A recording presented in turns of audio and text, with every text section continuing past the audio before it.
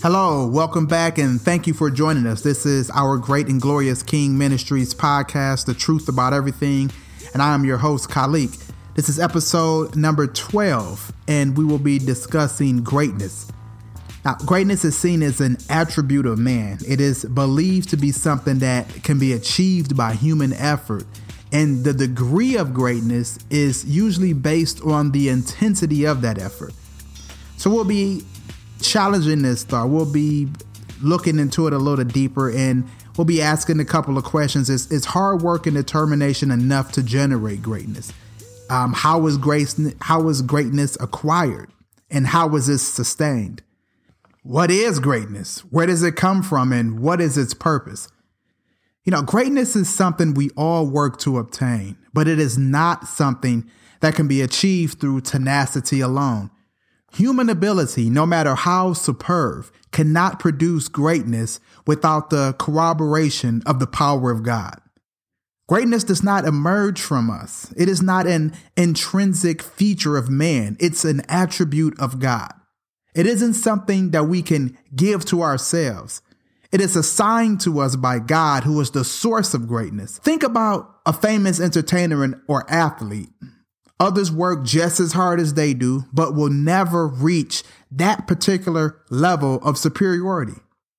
No matter the depths that we study them and try to replicate their achievements by adapting their training routine and their lifestyle, it is impossible to carbon copy the level of greatness they operate in through sheer human ability. Let's understand, greatness is not a consequence of human labor. Greatness is an affirmation of a spiritual mandate. But there is a cost for greatness. There is a price that must be paid in order to achieve and sustain it. If it were ours to summon at the command of our deepest desire, why must we pay for it in blood, sweat, and tears? You're not charged for something that you possess, but you are willing to pay for something that you want. And the deeper the desire, the higher the value. The higher the value, the more you're willing to give up to access it. Although God handpicks those that he has given the opportunity for greatness to, a large number of them will never attain it or either receive it and fall from its graces. Some will see the vision, they will hear the call, but they will never achieve what they have been called to. They have allowed fear, other people's opinions, and challenging situations to lead them to a state of unbelief and steal what God has called them to. Others will accept the call, do the work, and become great, but will never experience the fullness of greatness due to their defilement of it, because they wish to use greatness to gain glory for themselves by desiring worship from the world because of it. Now, being that God is omniscient, why doesn't he just bypass those that he knows will reject greatness and work only with those that have what it takes to get things done? Let's be clear. Everyone that God calls has what it takes. If they did not, he would not have called them. God doesn't ignorantly assign us to tasks that we are incapable of doing, but he does, through his wisdom, call us to tasks that are impossible of doing without him. The cost of greatness is too high for many, too much that they're going to have to give up, too much that has to be altered, too much that must be refined. Les Brown said it best when he said that the graveyard is the richest place on earth, because it is here that you will find all the hopes and dreams that were never fulfilled, the books that were never written, the songs that were never sung, the inventions that were never shared, the cures that were never discovered, all because someone was too afraid to take the first step or keep with the problem and determined that they would not carry out their dream. How many were sent before Martin Luther King? How many before Obama? How many before Oprah, Warren Buffett, Steve Jobs, that never took advantage of the greatness that God offered to them? How many missed their chance to do great things, to make a difference, to greatly inspire others to listening to their call? The power is in the activity, of greatness, and the person that it rests on carries out those activities. Similar to David Banner, the power of the hawk rests within him. It never leaves. No matter if the hawk surfaces or if he's still there. The hawk will never cease to exist as long as David Banner exists. When David Banner taps into that power of the hawk, it allows him to experience life in a way that is impossible without that power. It is the same way with us in greatness. When God shares with you a vision for the greatness he has called you to, he is sharing what rides on a vibration that is unknown to us and emanates from a place that is unknown to us. God is sharing with you his plans, his wisdom, the future, and your place in it. Then he drops you back into this world where the vision seems ridiculous for you to believe. And he challenges you to continue to trust what he shared with you right in the reality of it being outrageously impossible for you to place any confidence in. But this is how God presents greatness to us. It is presented in such a way and during such a time in our lives that it is difficult to fathom. Now, this is the point where many people abandon ship when they consider it for themselves. They determine that it's impossible. Or when they share it with friends and loved ones, they determine that it's impossible for them. The error is we're expecting to have to accomplish the task on our own. What God shows us seems incomprehensible to accomplish, but don't be discouraged by that fact. It should seem that way. It should seem illogical. It should look outrageous, and you should feel somewhat foolish for even believing that it's possible. Understand, it was created and handed to you by God, who is not confined to the boundaries of human logic. Isaiah 55:8-9 says, "For my thoughts are not your thoughts, neither are your ways my ways, declares the Lord. As the heavens are higher than the earth, so are my ways higher than your ways, and my thoughts than your thoughts."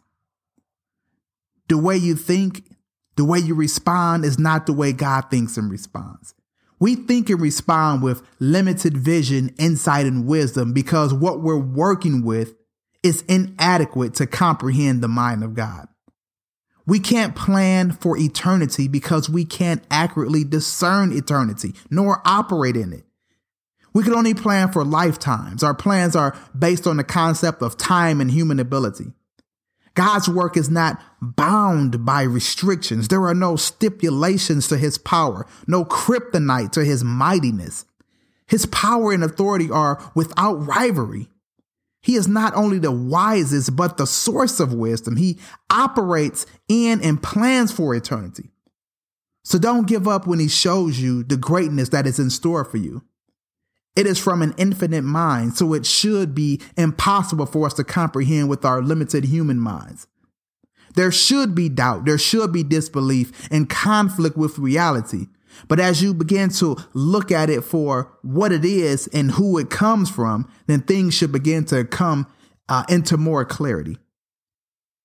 Habakkuk 2:3 says, "For the revelation awaits an appointed time. It speaks of the end and will not prove false. Though it linger, wait for it. It will certainly come and will not delay." The cost of greatness will produce stress in your relationships with friends and loved ones, because they will attempt to influence you to abandon what God has called you to doubt it, to believe that you are incapable of having what God said is yours, or to forfeit God's blessing of greatness due to your insubordination. You have to separate yourself from people, situations, and places that are not conducive to your calling. Understand that certain blessings are not released to you until you come into contact with the right people, and others are withheld because you are connected to the wrong people. You will have to consistently check for, recognize, and distance yourself from those that are against the work of God. The activity of the dark forces of Satan will not stop until you are utterly defeated, meaning dead both spiritually and physically. So never rest in the fact that you exist in a moment of peace. Use that time to train up and prepare yourself for the next battle. Accepting the call to greatness is an act of worship. It's enlisting in the battle of spiritual warfare, fighting to claim the greatness that God has called you to. But the fight is not against or for you. You're the same powerless person that you were before you received the call to greatness. The difference now is that God's power rests on you because he has given you a task to fulfill.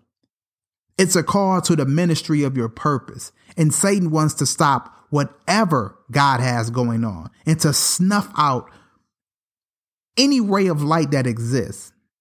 And so you're just collateral damage. Greatness costs. There will be trouble. There will be challenges. There will be hard times. There will be a fight. Anyone who believes greatness comes easily doesn't understand what greatness is. Greatness is not cheap. It's not easily attained. You don't go to a Rolls Royce dealer looking for a new Phantom on clearance. No, because greatness isn't valuable, and what it costs is what it takes to get it. There are no negotiations or bartering, no deals that can be made for greatness because it doesn't need you. You need it. Greatness adds value to you. It grants you access to what you can attain on your own. Greatness opens you up to things that are only available to the one that it rests on. There will be a test, not so God can see what you will do, but so that you can recognize and eliminate your faults and your weaknesses. The test is not for God's benefit, but for yours. God doesn't need to perform tests to discover who you are or what you're about. God knows you. He created you. But we don't know ourselves quite as deeply as we claim. We tend to think of ourselves as, moral, kind, and loyal people. But in the right stressful situation, when it's do or die, the realness comes out. And when the deficiency in character is exposed, it must be eliminated. Like a vaccine on a flu virus before it infects not only you, but everything that you touch and everyone that comes into contact with you. I believe myself to be a pretty honest guy, a trustworthy person, but there came a time in my life when my back was against the wall. I lost my job, had no money, and I had 2 children at home to take care of, to provide for. So with no money in my pocket and very few options on what I could do in order to provide for them, and as the man in the house, I went out and I stole. I'm not proud of it, but this is what happened. I stole to get my kids what they needed, to put food on the table, to keep a roof over our heads.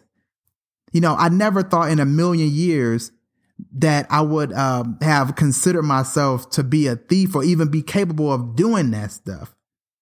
I had never stolen anything before, but when the situation presented itself and under those stressful situations, this is what I chose to do. But I had to rid myself of that deficiency because it had the intent to ruin our lives and to destroy us rather than advance us. Greatness will cost you the glory and praise that your flesh desires because it transcends the one it was assigned to. It benefits people that you will never meet, inspires people that you will never personally speak to, and blesses those that are in need of a sign from God. And don't envy someone else's greatness. Each issuing of greatness, each call to greatness is as unique as the person that is called to carry it out. Thank you for joining us. Thank you for tuning in. If you have any questions, concerns, or prayer requests, you can reach us on our website, through our website at oggkministries.org. This has been our Great and Glorious King Ministries podcast, The Truth About Everything. Thank you and God bless.